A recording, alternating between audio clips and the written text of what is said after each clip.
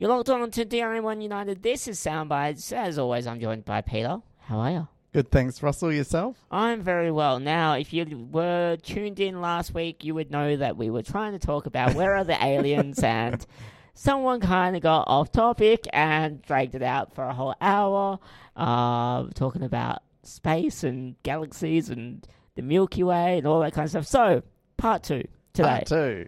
With Russell trying to stay on topic, which I tell you is going to be very difficult, but I will do my best. You're very good at thinking broadly. Well, I'm an IT nerd. I have to. But let's give a overview of last week's show. All right. So last week what we were talking about was the fact that our universe is very, very big, and especially our galaxy, the Milky Way, is also very big. It's 13.8 million years old. Sorry, did I say million or billion? Billion years old, approximately. And our sun and our planet are roughly around our planet certainly is about 4.5 billion years of age. And because we're on one of the spiral arms of our Milky Way galaxy, it means that we were one of the last planets and solar systems to form. So the ones that are closer to the center of our Milky Way galaxy, they've been around for a lot longer than we have. And as a kid, I always used to stare up into the night sky and just wonder, are there aliens, and are they looking back at us, and are they thinking the same things that we're thinking, that sort of stuff. Because I was always a sci-fi geek. I used to love all my sci-fi shows. If it had something to do with space or if it had a robot in it, I was stuck in front of the television watching it. Fair enough. Now, you said just wanted the first time Russell's getting off topic just slightly, and it's important why we get off topic on this one. Off air, you said that the Space Shuttle Challenger disaster happened today. It happened actually on the January 28th, so yesterday. At 11:39 and 13 seconds Eastern Standard Time. That's US Eastern Standard Time, of course, or 16:39.13 UTC. The location that happened was Atlantic Oceans off the coast of Florida. Now, do you remember that? I wasn't born in 1986, so that's not me. But okay, well, I was in high school. I do remember it, and it was a very somber day.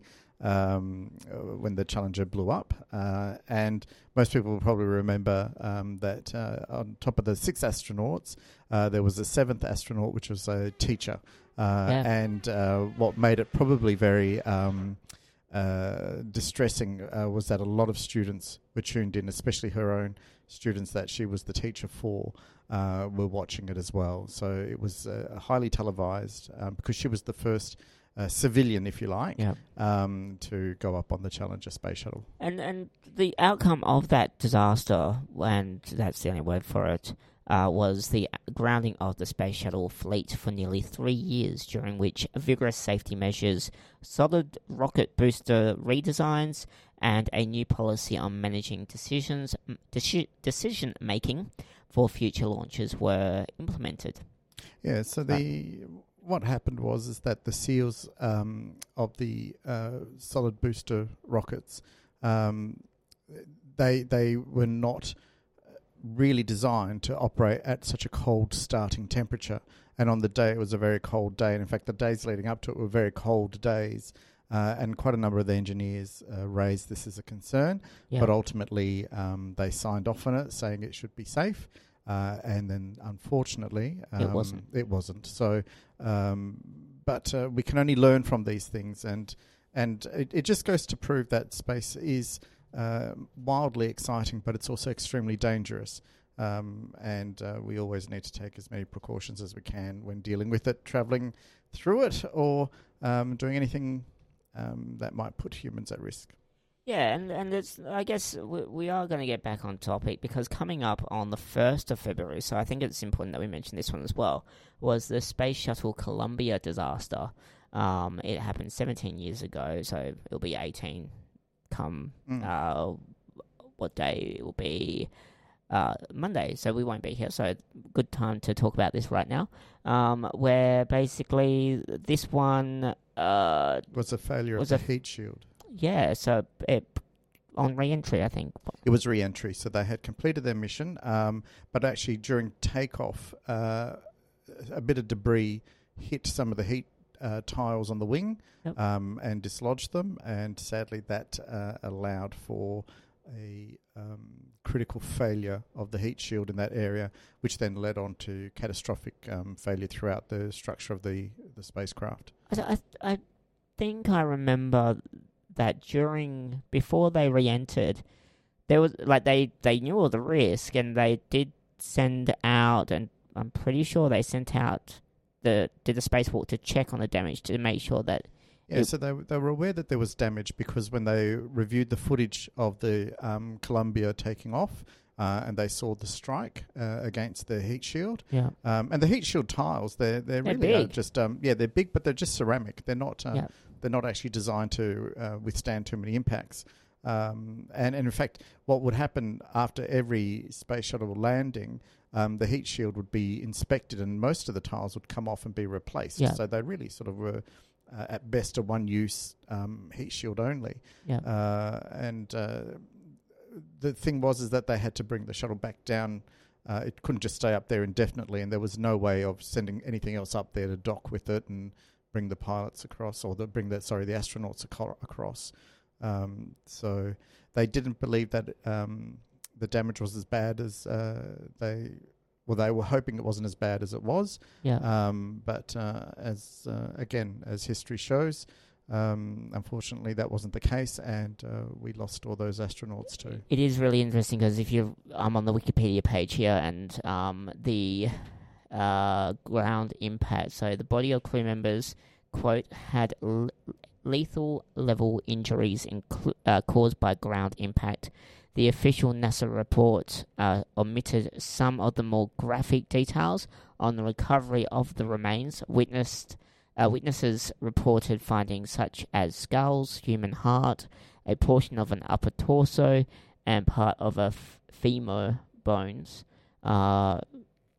just near the crash site. So, really disturbing images that gives you, but just shows you the severity of coming in at that type of speed. But moving forward to today, so both SpaceX and Blue Horizon, so Elon Musk's company and Jeff Bezos' space company, both of those now, when they design their rockets, so you would have seen the Falcon Heavy, they all have the facility for the space capsule, so where the crew is, to actually eject away from the rocket itself. So that's fantastic.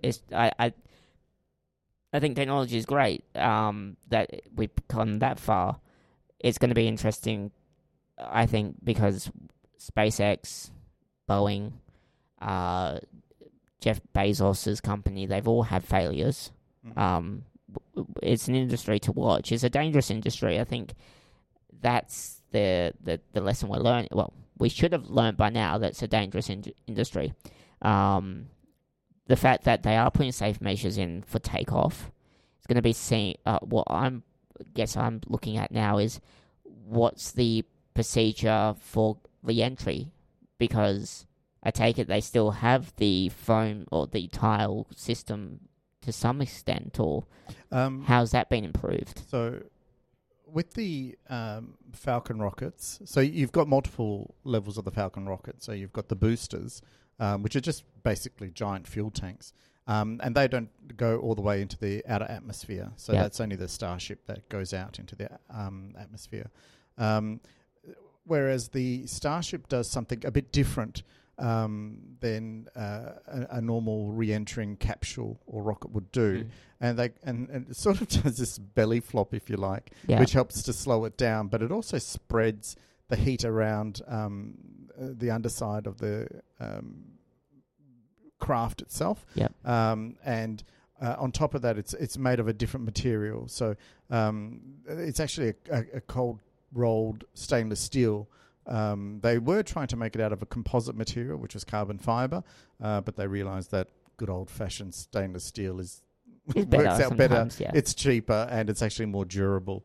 And that most people can do more with Yeah, atmosphere. And they come down in a bit more of a controlled fashion, whereas the what a lot of people didn't realise is the space shuttle itself, it only had minimum thruster capability. When it re-entered the Earth, it literally was just falling back down.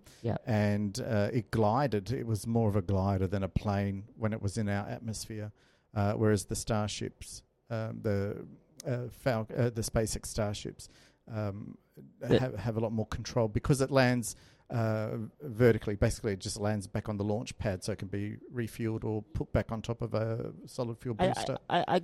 Yes, and I agree with that one. But the interesting thing, I'm looking at a picture right here of the SpaceX Crew Dragon.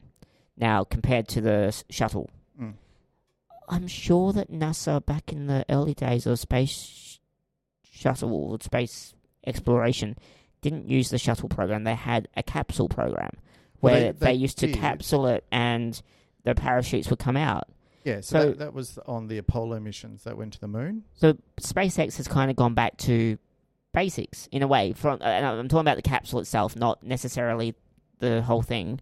So there's the Crew Dragon, which according to this picture is, which I'll just fling the screen so you can see, is a capsule. It is. Yeah, so the space shuttle, if you look at the space shuttle, only the very front bit could house the crew. The rest was just cargo. Yeah. Open car. It's like a big truck, if you like, or a big bus with the doors that opened up to get cargo out. So there wasn't really much in it apart from that. And right at the back you had the engines, whereas the SpaceX capsule is a separate item.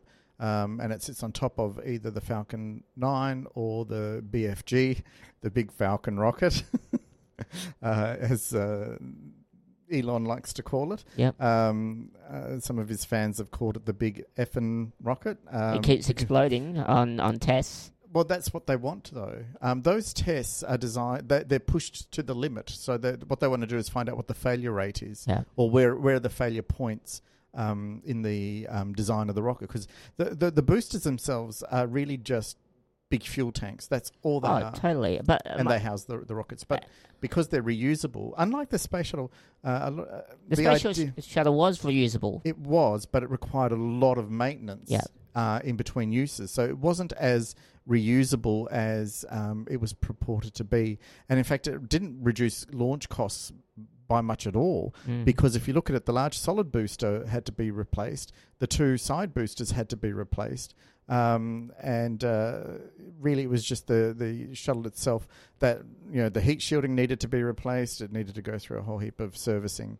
I just and maybe it's the good thing that SpaceX has gone back to the Apollo days for inspiration in a way. Yeah, they've not only they haven't. What they've done is they've taken what we've known with rockets and they've improved it by basically reusing everything. The only thing that I think is not reusable is the nose cone flanges, which is the bits that sit on top of the rocket itself to help it go through the atmosphere, and then once it gets to a certain height, they get ejected. Seen that. Yep. But I think the last time I heard Elon talking about this, he was saying that they also want to reuse those as well. So therefore, what happens is that the boosters, which is the fuel tanks, they land back on the launch pads, so they can just be refueled and used again for the next rocket or next crew capsule or Starship. And therefore you reduce the costs. I think, and realistically, to make it, anyone would know that to privatize space, you need to basically make it reusable. You need to make it a profitable business model. Oh, yeah. And the thing is, but I also see the problem is all it will take, potentially, I'm not saying that this will happen, is for one of their recycled rockets to be reused, blow up during takeoff, even knowing they will have safety procedures and all that. But if their safety procedures aren't working, or if they haven't thought of everything, it could also be the end of SpaceX or whatever company it is, because your investors might go, "Oh, too dangerous! You've just killed people." I'm I'm not sure I agree with that totally, because we've had airline crashes, and we haven't walked away from the airline industry. Space is very, very profitable. Mining, yeah. We talked about this. You keep going back to mining space. That is so far into the future, it's not funny. Not if Elon Musk wants to get to Mars. No, not even. I mean, he will set up a mining facility on Mars. But I'm investing in mining. Well, look, you can invest in it. Absolutely, go for it. I'll be dead by then. But yeah. By the time you see your return on investment, unless, we go back to one of the podcasts we had several weeks ago on life extension, then maybe we'll all live long enough to get a return on investment. Live long and prosper. On Mars, space mining. So should we really get on to our topic of we should, because aliens? You're very good at taking us away from it. I think that, no, we'll talk about space devices, the capsules and that, because of the Challenger disaster and the Columbia disaster. I just did pull up a picture of the Endeavour as it's sitting at a museum at NASA. Bit of history. It's actually very, very sad. When I was at the Smithsonian in Washington, they had parts of. They didn't have an entire shuttle there, but it's actually an important step for us. But it actually also was the beginning of the end of the NASA space. The Moon. Or lunar program, because that's when we sort of stopped going further out and we started focusing on low, medium, and high orbit missions. Well, hopefully Elon Musk knows what he's doing and we can go to Pluto. I do love my Pluto, even though it's no longer a planet. I know, it's a dwarf star, isn't it? It's a dwarf planet, yeah. Yeah. This is Soundbites, and we're talking aliens. Why can I not hear myself? Can you hear yourself? I can hear myself. Sorry, I just had to turn my volume up, that's all. There you go, all fixed. So we're talking aliens. We are talking aliens, and more to the point, where are they? Essentially, we should be seeing lots of them, especially even with our level of technology that we have now. Even though we might not be able to speak their language or not even know what their technology is, there are things about life that we do know. Activity produces heat and energy and all that sort of stuff.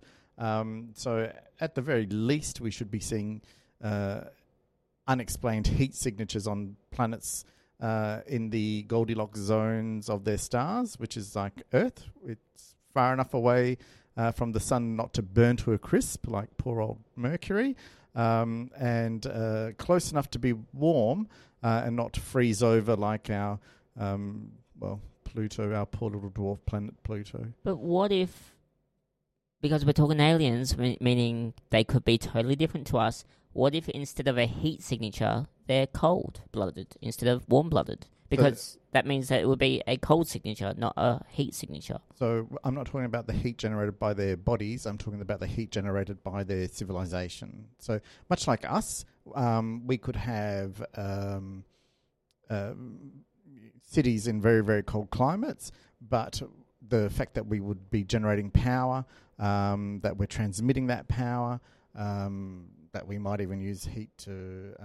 we would use heat to either keep ourselves alive, or to cook with, or just to generally do activity with. Even our computers, all that sort of stuff generates heat. So we would see those sorts of heat signatures. And in fact, that would be really good, because if we knew the planet was really, really cold and then we kept coming up with all these unexplained heat signatures, then we would have to start asking, is that volcanic activity or is it something else? But what if... or chemical activity. But, okay, there would have been a time before we had technology that there would not be heat signatures from industrial revolutions and all that kind of stuff here on Earth, because talking about times of, like, pyramid days or caveman days, like, what if the civilization or the aliens were in that type of time? So all human activity produces some sort of atmospheric change. Similarly with how we thought that Venus had a chemical reaction going on in the atmosphere that is usually only generated by life. There are other reasons for it, but generally speaking, it's a good indicator. So whilst it wouldn't be conclusive proof, it would give us pause to look further into what's going on in that planet and to sort of see, is that more indicator of life, or is it something that is just unique to that planet's own composition? Okay, so let's dive into where are the aliens. Come on, you tell me where are the aliens? I want to know what planet, what time, where do I have to look, what do I have to do to find these aliens? Well, look, if I could answer that, I'd be, first of all, working on my Nobel Prize speech and also trying to figure out how to get to Europe so I can collect it.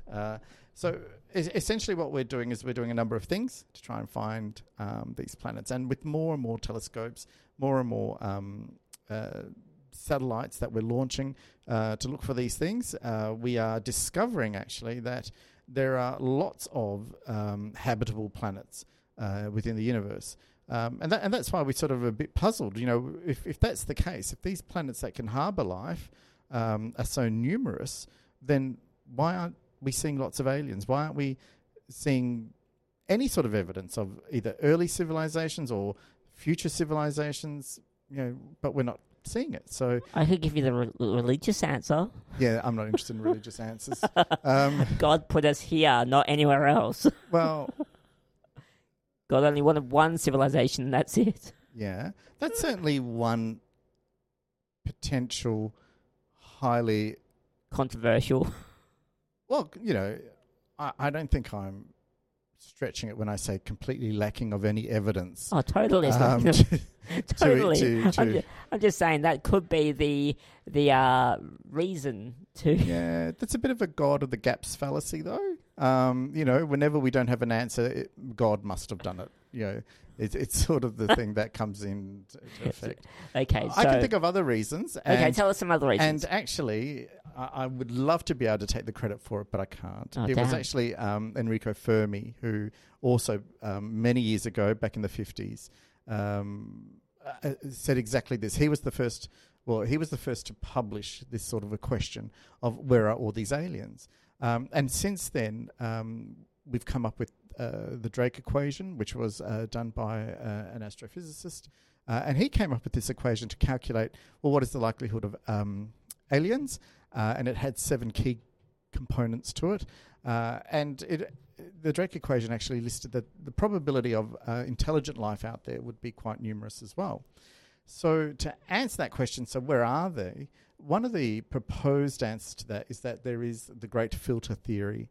And what that means is that there is a filter that complex intelligent life encounters that they just cannot see beyond. Some people are saying that it's actually a good thing we haven't seen any advanced civilizations, because it potentially means that whatever this great filter is, it could either be behind us, so we as a species are the only ones who have gotten past it.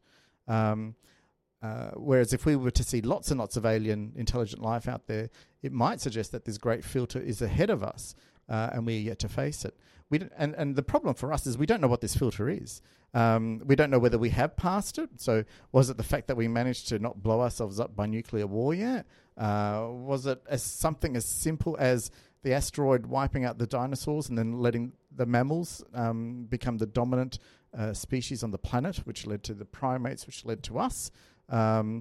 Or could it, even if we go back even further to the very beginning of multicellular life, where one big cell once ate a mitochondria cell, and that mitochondria gave that big cell a lot more energy than it could ever generate on its own, and therefore it led to more complex life being formed. So could that have been the great filter? We simply don't know, because we have nothing to compare it against. We don't have any ancient alien ruins we can look through and see what it was that stopped them. And whatever it is. So if there is a great filter that is before us, then every alien species, every intelligent alien species must have evolved to encounter it in some way. So whether it was like hey, this new super intelligent AI is going to be the best thing we've ever created, it's going to look after us and give us all the answers to everything, They flick the switch and it turns against them in, your Terminator movie type fashion. Yep. Or was it, are we still yet to have a nuclear war and wipe ourselves out? Is that what happened to other species? Did they create a virus that went rampant? Sounds like you're saying no. what the future is. I'm not saying anything about it. I don't know. I'm not pretending to know. Look, I don't know. I think we both don't know on this topic, and I think that is why this topic is so interesting to so many researchers and aliens. Not alien watchers, but there are alien watchers, space watchers. That's what I'm trying to say. It's an interesting concept that there might be a filter, and we're not talking about the filter on your glasses, people. We're talking about different type of filter. But I guess what we can't see, we can't see. And so this is the thing, because sometimes people think of, say, developmental setbacks. For example, if you're a dinosaur and watched the asteroid hit and that wiped out the majority of your species, that was only 65 million years of a setback, but it didn't stop life on Earth. So this great filter, whatever it is, seems to eliminate all forms of life on the planet. And it could actually, it doesn't necessarily need to be a disaster. It could actually be something really, really beneficial, something really wonderful, Matrix style. Everyone plugs into this computer that gives them all this fantastic experience, and they love it, and they don't ever want to leave. Well, we keep rubbing the back of our neck, so maybe we are plugged in. Maybe we are. Maybe. I mean, it could just be an itch.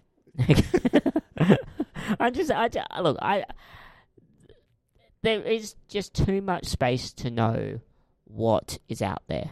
As in, I asked my science teacher, because we were doing science about space, and I said, we know the width and the width of Earth, for example, and we know that Earth has a fixed atmosphere because it has an atmosphere, it has an ozone and all that kind of stuff. But no one can answer how big space is. Is space the same as Earth? You needed a better science teacher.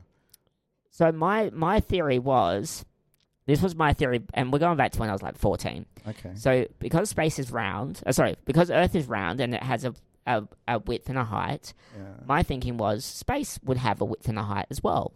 Sort of, yeah. Because there has to be an end to space. If there's an end to Earth, there has to be an end to space.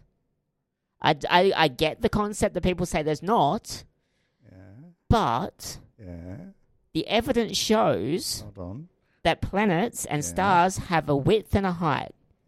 The sun has a width and a height. The Milky Way has a width and a height. Other galaxies have a width and a height, or length and a width. So space should have, going on the evidence of other planets and other systems and all that kind of stuff, space should have an end. There should be an end to that somewhere. And I'm only going by the logic of, not science logic, but of, Earth has an end. The Milky Way galaxy has an end. Other galaxies have an end. The sun has an end. So surely space has an end. Okay. But we'll never be able to know for sure. No, we do. And that's why you probably needed a science teacher who was probably a bit more versed in space and physics. Maybe we needed to live in the United States. Einstein's many theories, not to mention his one on the space-time continuum, and that space is curvilinear. So if you were to travel it long and fast and wide and whatever enough, you would eventually arrive back at the same point. So you're saying that we go around in circles, like a roundabout? You're rolling your eyes. Remember how before the show I said stay on topic? But you know how we're not anywhere near the topic right now? No, because let me unpack everything you said. Okay, come on. And let's start again. So yes, we do know that there are boundaries to the universe. So you were talking about the universe that we know of. So we have what's called the observable universe. So as far as we can go, and far as we can see. But you've got to remember that the further things are away from us, by the time the light reaches us, that we can observe it, it shifts. It's called redshifting. The wavelengths actually get longer and longer, which means that it's harder for us to observe. But one of the things we have seen is that we've seen the boundary of what was originally the Big Bang explosion. And so we've actually mapped the radiation from that Big Bang expansion, the Great Expansion. It wasn't an explosion; it was an expansion, a rapid expansion. Yeah. So we can watch that boundary, and so we can actually see the boundary of the Big Bang. So we do know how big the universe is. So your science teacher was wrong on that regard, or unless you remembered what they said incorrectly. But we do know that distance. What we do also know is that we are in a very unique portion of time, because in about 100 million years, any future civilizations won't see that boundary because its distance will be so far. It continues to expand away from us, so it's continuing to expand. We think one day it might actually start to contract as the energy that pushes it outwards starts to run out, which is what we think of as dark energy. But what will eventually happen, before the contraction starts, is that boundary will no longer be visible. So alien life, or intelligent alien life developing at that point in time, will look out and not see this boundary that we saw. And so they might not come up with the concept of a Big Bang. They might still, they might come up with very many different theories of how the universe started, because they don't know that there was once a boundary, and that boundary was expanding away. Interesting. And in fact, all the galaxies within, so our Milky Way galaxy, our closest neighbor, the Andromeda galaxy, and all the other galaxies, they are also expanding away. So our ability to reach any other galaxy is going to be getting harder and harder. Except for Andromeda, which is actually heading towards us. We're going to smash into them. Oh, lovely. That's great. Yeah, so the Milky Way and Andromeda are going to smash into each other. I can't remember the time frame. I think it's something like 200 billion years or something like that. By that stage, I might be quite old, and I don't know if I'll be able to stay awake to watch it happening. So they say, this is on Wikipedia, that the 4.5 billion years... Now, I don't have a date of when this was, so I can't tell you exactly what day they were, but... I think it's a Tuesday it's going to happen. But anyway, getting back to the topic of aliens, where are they?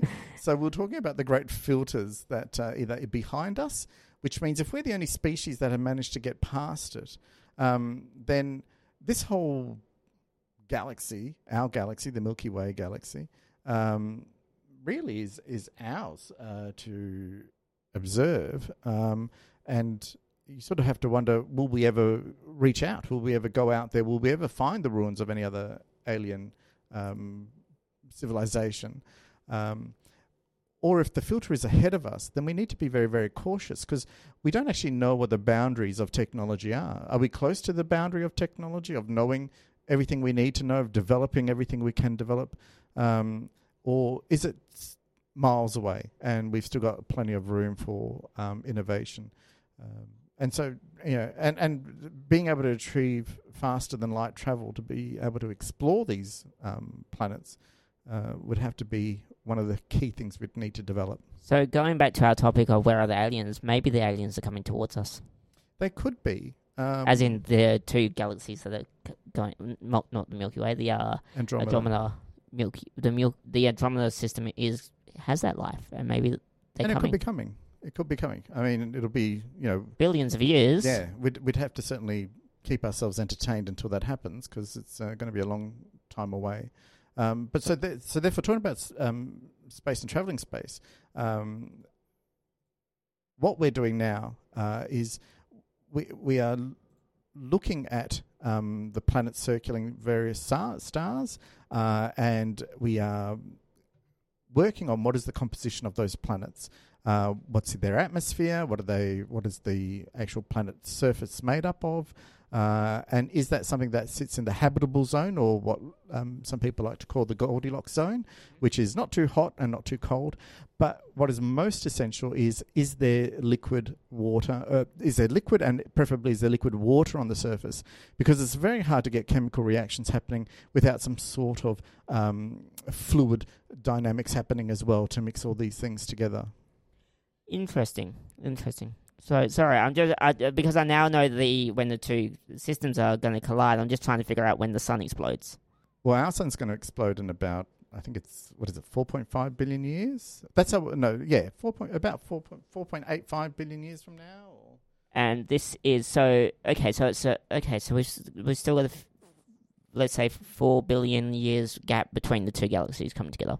Yeah, so without the sun. Yeah, so we're going to have to. We need to become an interplanetary species if we want to avoid our own destruction. But on top of that, you got to remember even in 3 billion years' time or 2 billion years' time, so even when the sun's still got plenty of, juice left in it,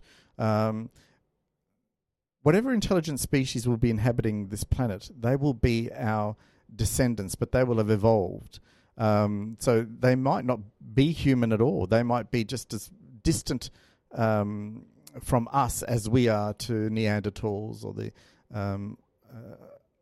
any of the other primates that haven't made it as far as we have. Now I can't remember the names, but they are in my head somewhere. Somewhere, yep. Your brain is full of storage. I know that. It is, and honestly, sometimes filtering it through it can take a while. So it is interesting because I'm like going, okay, well let's say that humans stay on Earth until the sun collapses, as is. We know that the vital thing that humans need is sun to survive. Now, according to YouTube documents, video things, I can't pronounce the words today. Without sun, we would basically not have fruit growing or trees growing and all that kind of stuff. So nature would basically die, in a sense. Yeah. So we do need to figure out something to do, as in aliens or moving, or if we make an artificial star turn into a sun. Well, what will happen when our sun burns through the majority of its hydrogen? Its mass will change, and therefore its ability to hold on to its shape, because its gravity or gravitational field will be a lot less or weakened, which is why it will expand out. But then as it expands out and burns off the rest of what's keeping it firing, the hydrogen and all that sort of stuff, that's when it starts to collapse in on itself. So what's remaining will collapse in, and it will become a very dense and possibly a black hole. I was going to say a black hole. I'm sure they said it was going to come up. Yeah, but that doesn't mean we'll be sucked into it. That's not how black holes work. Well, no, apparently not. No, black holes aren't a vacuum cleaner. Apparently, they're the gateway to another universe. Well, no, if you go Star Wars or Star Trek. Yeah. But anyway, back on the aliens for a second. Back to our topic that you this joyfully take us away from. This is really important information to know, because why would the aliens come to Earth if a sun is going to explode or collapse and the life is no longer valid? Well, they could just be curious. Who are these funny little apes that make big concrete structures? Aren't they cute? But they're always so angry at each other. They might come and rescue us the day before it happens. Well, they could. They might want to count to see how many there are and how big a ship they need to herd us all into and take us away to somewhere safe. It's Processing plant. Probably is. Probably. Well, I don't know. I don't know if they would come all this way just to harvest us. I mean, that's a very energy intensive thing to do. Maybe they like they're like meat, and they're like, oh, there's a lot of meat on that planet. Let's go get it. Yeah, but they could produce their own anywhere if they've got the technology to come all the way here and back and keep us fresh, if you want to use that terminology. Surely creating meat won't be a. It's like saying, oh well, we have to build a space shuttle and all this sort of stuff. But really, all we want to do is just sail a paper boat down a little river. So we can do that. We don't have to do all this other complex stuff to do that. Maybe we're looking at it from. I'm looking at it from a point of view as once upon a time we didn't have trucks taking sheep to the port to ship over to another country to export. Maybe that's what that alien species now does, is they export export other alien life to make their bon appetit food. Right. Do you want to think about that one for a bit longer? I think I'm going to be delicious. You probably will, but I don't think you're going to be eaten by aliens. Not yet. or ever. I don't think they would come all this way just to eat us. No. And I don't think they'd come all this way just to mine our resources, because, again, it's a very intensive way of... And when I talk about intensiveness, I'm talking about energy expending intensiveness. It's a very energy expending way to obtain a resource, which, if they can go anywhere, why not go somewhere where there isn't a population that's going to put up some form of defense, whether it's feeble or not? Do you reckon that... Okay, let's say there was aliens. For a second, let's just go that there are aliens and they're coming for us. Yep. But we don't know if they're good or evil. Do you think that we would have the technology to put a, quote, shield around our... Nope. So we got nothing. We would be doomed. If they're bad, we would be doomed. We could probably play a lot of our, really bad artists, and hopefully that might scare them away. What? Hang on, name some artists. Yeah. Well, the Spice Girls. I'll tell you what I want. What I really, really want. That might scare them away. It might vibrate on a frequency that disturbs their sensory organs. Yeah, maybe. Some death metal white. We don't have any type of long range weaponry. No.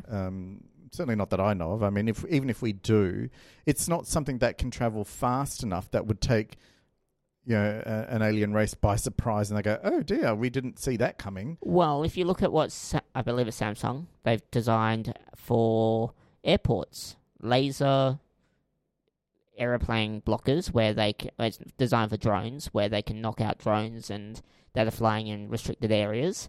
Maybe that's our defense capability. If aliens do start coming in on big ships, that we have high-powered lasers that can hit up the air around them, crash their aircraft, and kaboom. I've thought way too much about this. Not enough. If you think about spacecraft, one of the things spacecraft can do is deal with heat dissipation, heat really well, especially if they're planning on entering atmospheres. Just not our spacecrafts, apparently. We're still learning. We are still learning. And that's what I meant by that. No disrespect to anyone that lost their family members on those crews. But we are still learning about heat and energy and science and other planets and galaxies and... Yeah, it's more an engineering issue now. I mean, we have a fairly good understanding of orbital dynamics and launch dynamics and those sorts of things. So it's more engineering issues. And every time we develop better materials and better processes and better equipment, we do get a bit further each time. And Elon, especially Elon, because he has such big dreams. But he also has a very good knack of making his dreams become reality. So it won't surprise me that him and his team will overcome a lot of the problems that they will we have, or the technical challenges. I actually think that he has a very good chance of success. I mean, when he started SpaceX, he actually didn't expect it to work. No, he said it would send him broke. Yeah, he said it would send him broke, but somebody had to give it a go. And look at him now. He's not only has he gotten past all those hurdles, and each one almost sent him broke, but he's now... He's now the richest man in the world, almost. I think. And I think he is the richest man in the world. Okay, so let's talk about aliens for a second, because this theory of where are the aliens had to have started somewhere. Like Enrico Fermi, were you not listening earlier? No. We know where it started from that point of view, but imagine being the person who started the theory. Oh, look up there, there's a UFO. Well... Look up there, there's an alien. Look over there, there's ET. Look at the military, they're doing this. Like, those conspiracy theorists that we don't know if they're actually conspiracy theorists. We say they are because they haven't been able to give us any proof that there are what they say is true. Yeah. But they started... okay, we understand that there's a person that started it. But what made that person start a theory? Well, they probably saw something. And maybe they're mad. Look. To come up with the word alien, to come up with the word UFO, or to come up with a word that is extraterrestrial, they had to have either thought about this really, really long, or it just... The fact we got to this in the first place, as in, there must be alien life out there, or look over there, there's a UFO. However that started, the guy or girl must have had a really interesting life. Well, I don't know how interesting their life was. And it's probably, it could have been the exact opposite. They were so bored that they used to stare out into the universe. What if this is the biggest hoax in the universe? As in, there is no such thing as aliens. There is no such thing as UFOs. It's just a big... We're all here by ourselves, and this was just a big hoax. A prank. Yeah, but that's what I've been sort of trying to say. Well, I just got there. Okay, you finally caught up. I finally got on the right road. Okay. So okay, I can certainly tell you theories or not theories, but stories about where some of these observations started. So about a century ago, one of the name escapes me. One astronomer was looking through his telescope and particularly paying close attention to Mars, and he saw what he believed were canals on Mars. So he thought that was this evidence of a Martian civilization, and he called it the canale, which was the Italian word. So I think he obviously was an Italian astronomer. And for a good 60, 70, 80 years, I believe, we actually thought that meant that there was life on Mars. But then later on, with more powerful telescopes, we realized that there wasn't actually any liquid water, but they were the remnants of evidence that there used to be liquid water on Mars. So Mars used to have an atmosphere. Unfortunately, the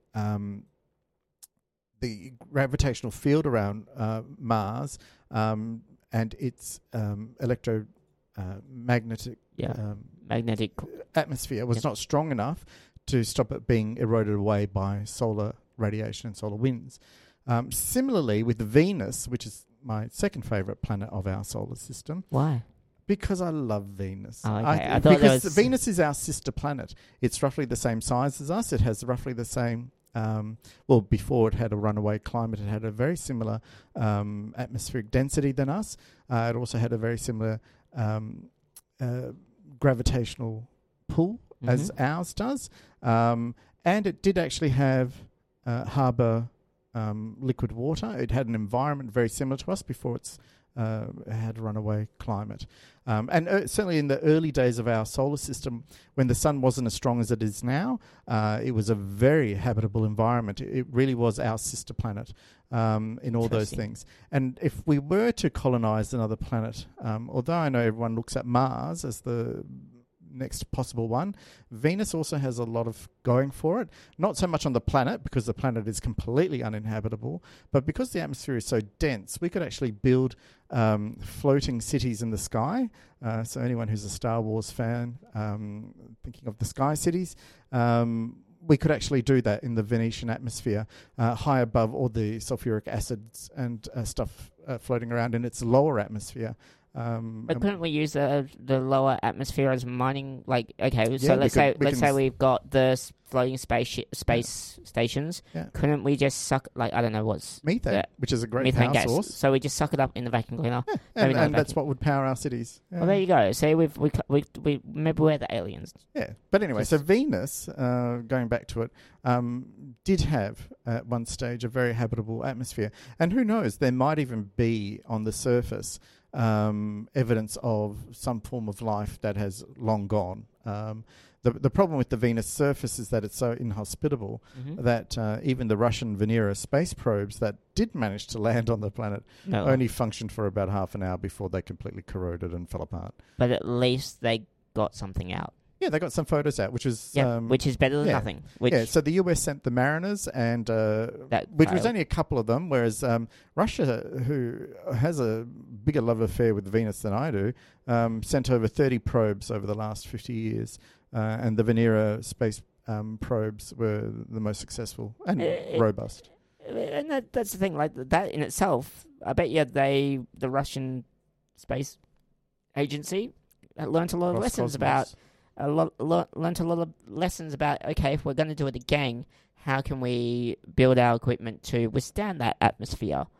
Hopefully. I don't know what data they got out of it except for some photos, but maybe they're developing... Oh, they got lots of information regarding the atmosphere composition, the temperature, all those sorts of things. So maybe they might revisit it and figure out more information. Their economy is a bit not there yet, but Well, Russia, you don't underestimate the Ruskies. No, they've still got their space station. What other planets are you interested in? Because I'm looking at Saturn at the moment. Lots of rocks around that planet, or moons. No, the ring around it. What's the ring? Okay. Yeah, I don't even know what the ring's made out of. So, well, it's usually small particles of ice and rock. Yeah. So another mining possibility there. Yeah. Yeah. So, I mean, see, Saturn, our gas giants, Saturn and Jupiter, have so many moons around them that actually we might even be able to create habitable space stations. Yeah, or mining facilities on those. Yeah. And I'm not sure how we got back onto space mining. No, well, I'm just thinking from the point of view is if we're going to explore this galaxy, we do have to, as you said last week, we do have to. Yeah, we do need to do it, and we do need to make figure it out, a residential zone, because then we can sell it to aliens. Well, I don't know about that last step, but if there are aliens out there and they like the concept of commerce and trade, and we have something in our asteroid belt, whether it's the asteroid belt itself or the Kuiper belt further out, it could be anything. Then we would have to mine it. But, and also part of... They can't have Pluto, though. All I'm going to say is part of the governments is they like to trade a lot. So no doubt if there is an actual alien colony out there somewhere, part of that diplomatic, hopefully friendly communication is that we will trade something that they need and something that we want.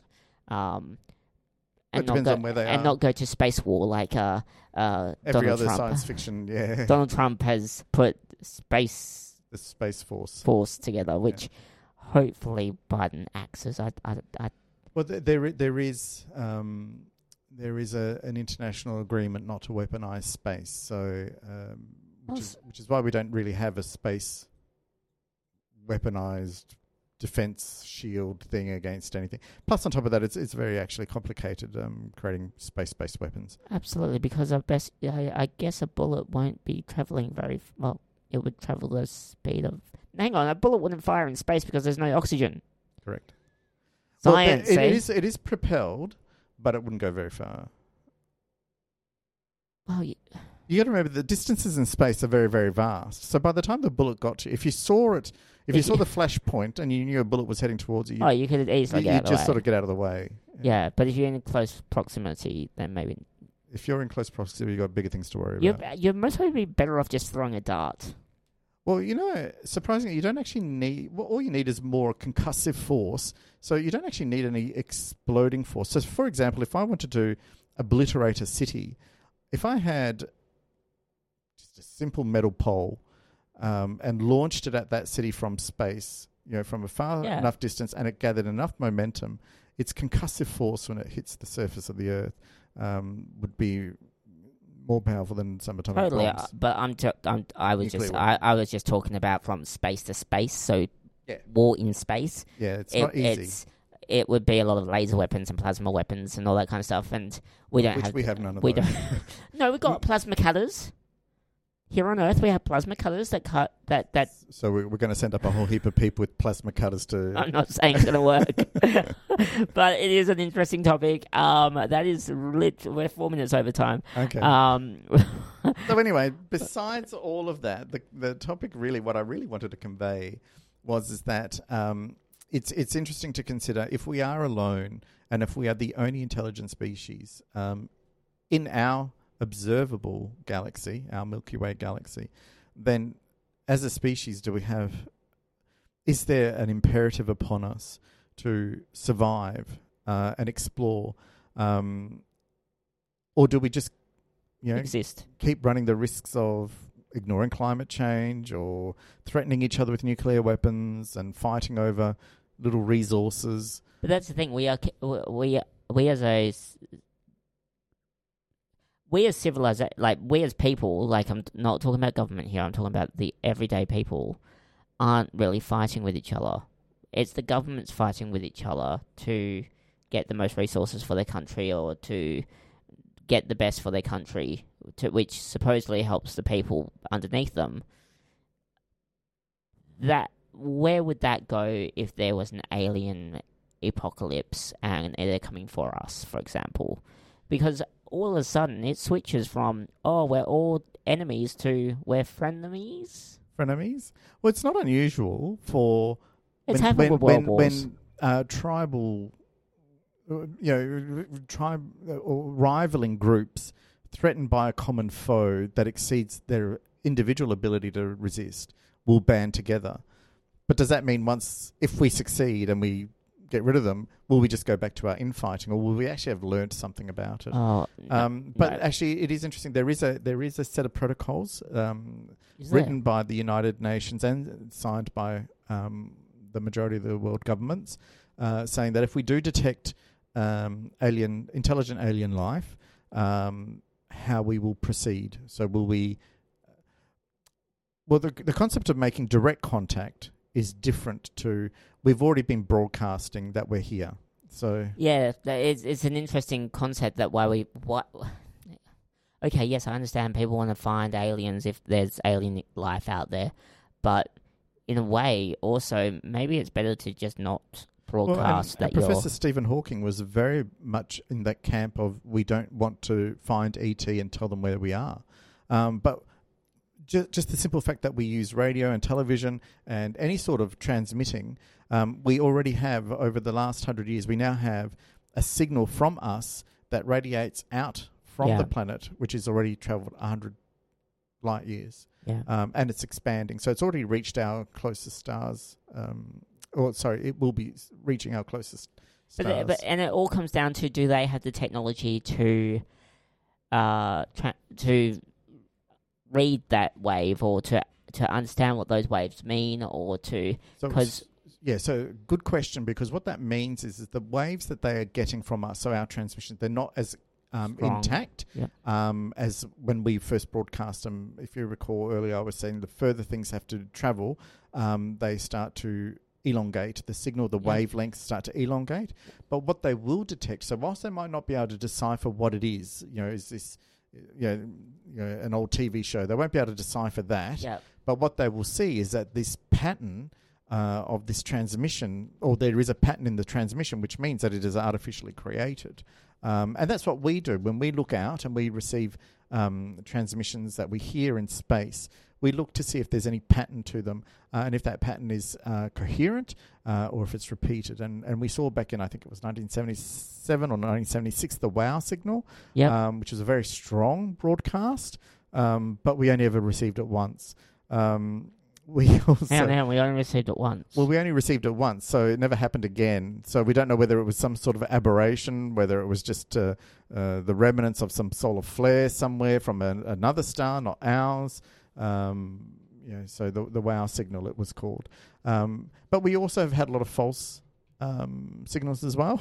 Yeah. We had one, because our instruments that we use to detect these signals and to look into space and to see if we can find any evidence of intelligent life are so sensitive. We once thought we had found a repeating signal until we tracked it all the way down, and we realised it was the microwave oven in the staff room of one of the research facilities. So, Jesus. Which was a pity, because they were really excited by the fact that this thing was coming on a regular... every time someone's hungry. Yeah. Look, it's an interesting conversation to have, and one that I think we'll have to swing back to this one later. Yeah. On what have we detected so far? What have been our best detections? And it is interesting, because I'm just looking at the WOW signal on Wikipedia, and they've circled for some reason 6EQUJ5. Yeah, so I don't understand that. So what it is, if you look at all the numbers surrounding that, most of those numbers are in the very low range, whereas in just that small group, there were a very strong signal detected. So if you think of static, all those 1s and 2s and 3s, that's just background static. You would hear that. So imagine if you were watching, back in the old days of analog TV, if you had your TV on and you'd fallen asleep in front of it, and you woke up and all you could see was this static. And then for a brief second, this image appeared and then disappeared. So, in other words, this could be, and I'm not saying it is, but we could have, in 1977, 15th of August, Oh, I was right. 77. this could have been, and I'm not saying it was, but this could have been a distress call from another civilization that they only had one pulse of wave to send out, and that's all they had before their civilization collapsed, or the spaceship they were on blew up, or whatever, and we could have missed it. As in, we recorded it, but we don't understand it. So don't understand it. we were. I wonder if anyone has gone back and restudied this.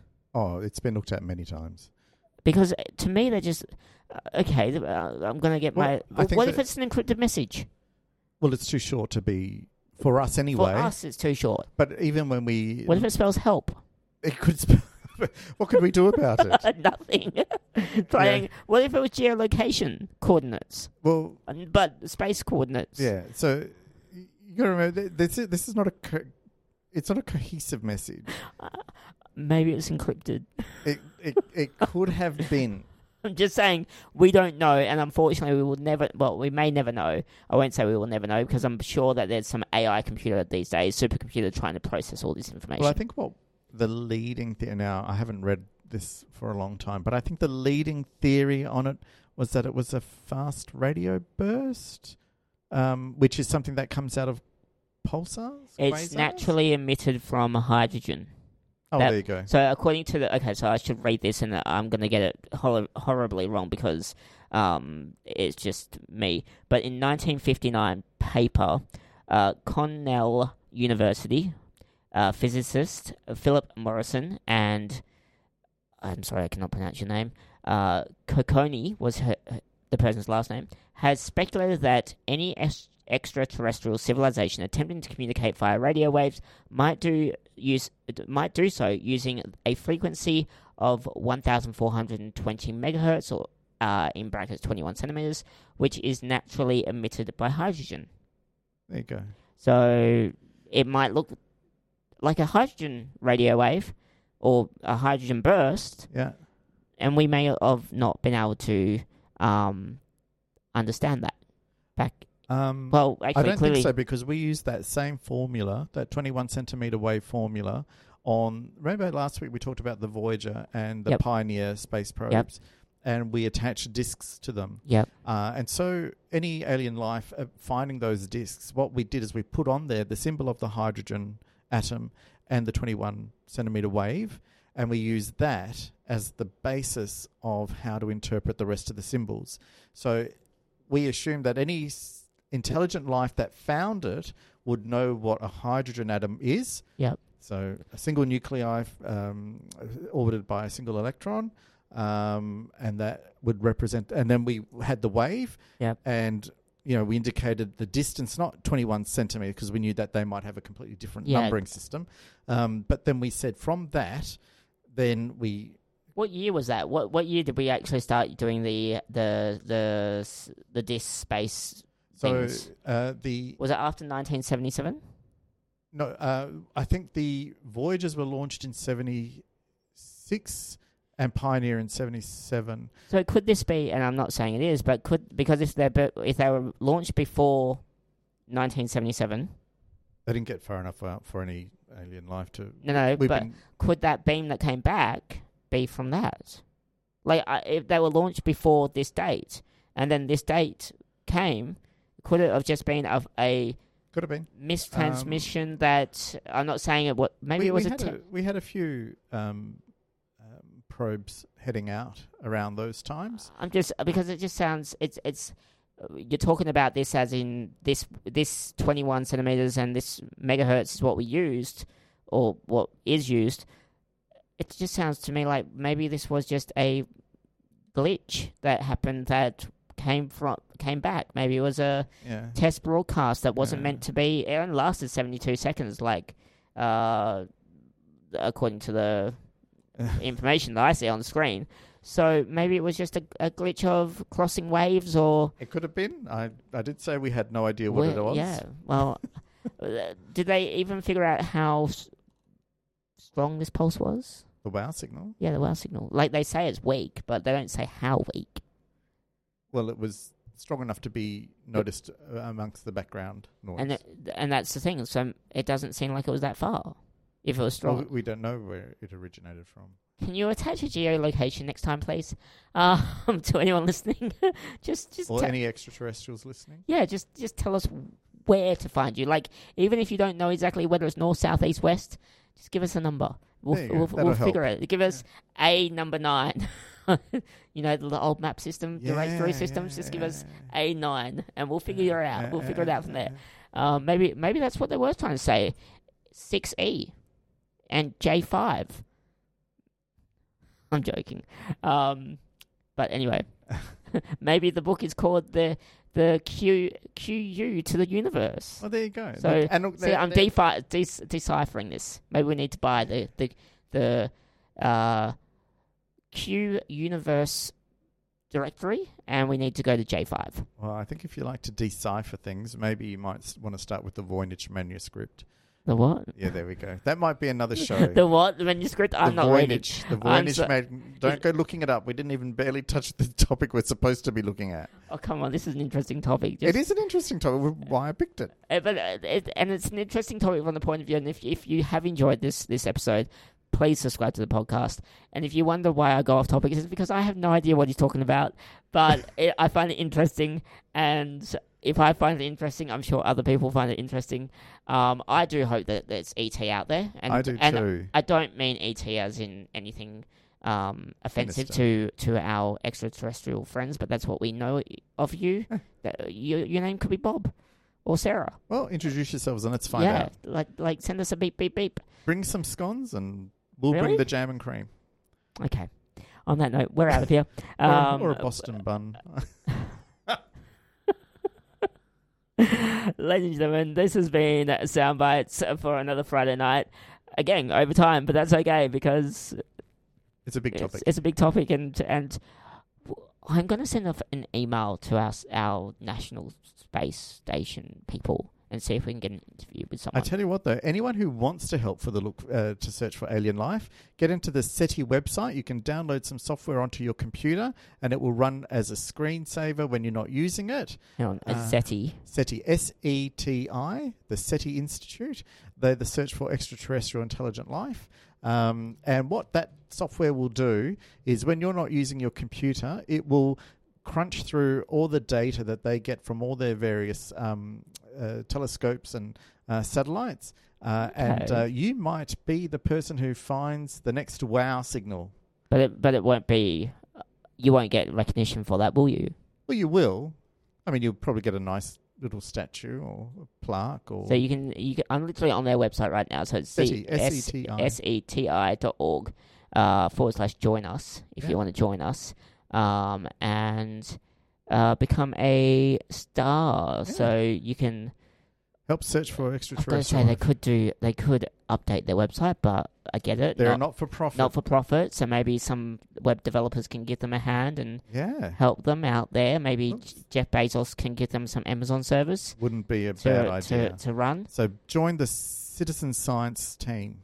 And they're located in the United States. Yeah. So there you go. I'm gonna read it because, quite frankly, it sounds interesting to me. Oh, they want donations now. Where do I download this thing? I want to download their software, but apparently I can't download their software. Well, we'll have a better. We will find it and we'll put a link on the website because I think a lot of people want to help science and you can also get it for your smart devices as well. So when you're charging them at night and you're asleep, it could be working away. Which is most probably what I would do because at the end of the day, I most probably would. Yeah. The more computing power we can get onto this, the better. It's like not changing... Well, yes, changing subjects a little bit, but they do it for cancer research. Yes, they do. They do it for the other type of research. Yeah, there's lots of ways that you can contribute to scientific discovery. Isn't it amazing how our phones these days are very powerful and can actually help researchers? Yeah, well, you know, to give you an idea of how powerful... Even just our watches are more powerful than the computers they sent up on the first Apollo rockets to put us on the moon. So there you go. Anyway, we are out of here for another week. Don't forget to subscribe to the podcast, like us on Facebook, and tune in next Friday at 6 p.m. where I don't know if there's going to be a part 3. No, we'll come back to this topic. We'll come back to this topic. I think next week we'll do some of the unsolved mysteries of the of the modern age? Ooh, I want to know what the unsolved mysteries might be. Yeah, me too. I've got a week to find out. I know. I'm going to say I can't say. I think we all know who killed all the presidents. Nobody cares about that. No one cares about that. Okay. Yeah, unsolved mysteries. Okay. Oh, from things like the Marie Celeste to. There you go. That went straight over my head, ladies and gentlemen. No, there's some great unsolved mysteries out there. So if you have a mystery that you want us to solve, give us a call. No, just send us a message. If you Scooby-Doo style. Yeah. Is Casper real? No. No. Okay, we're out of here. Bye. Bye.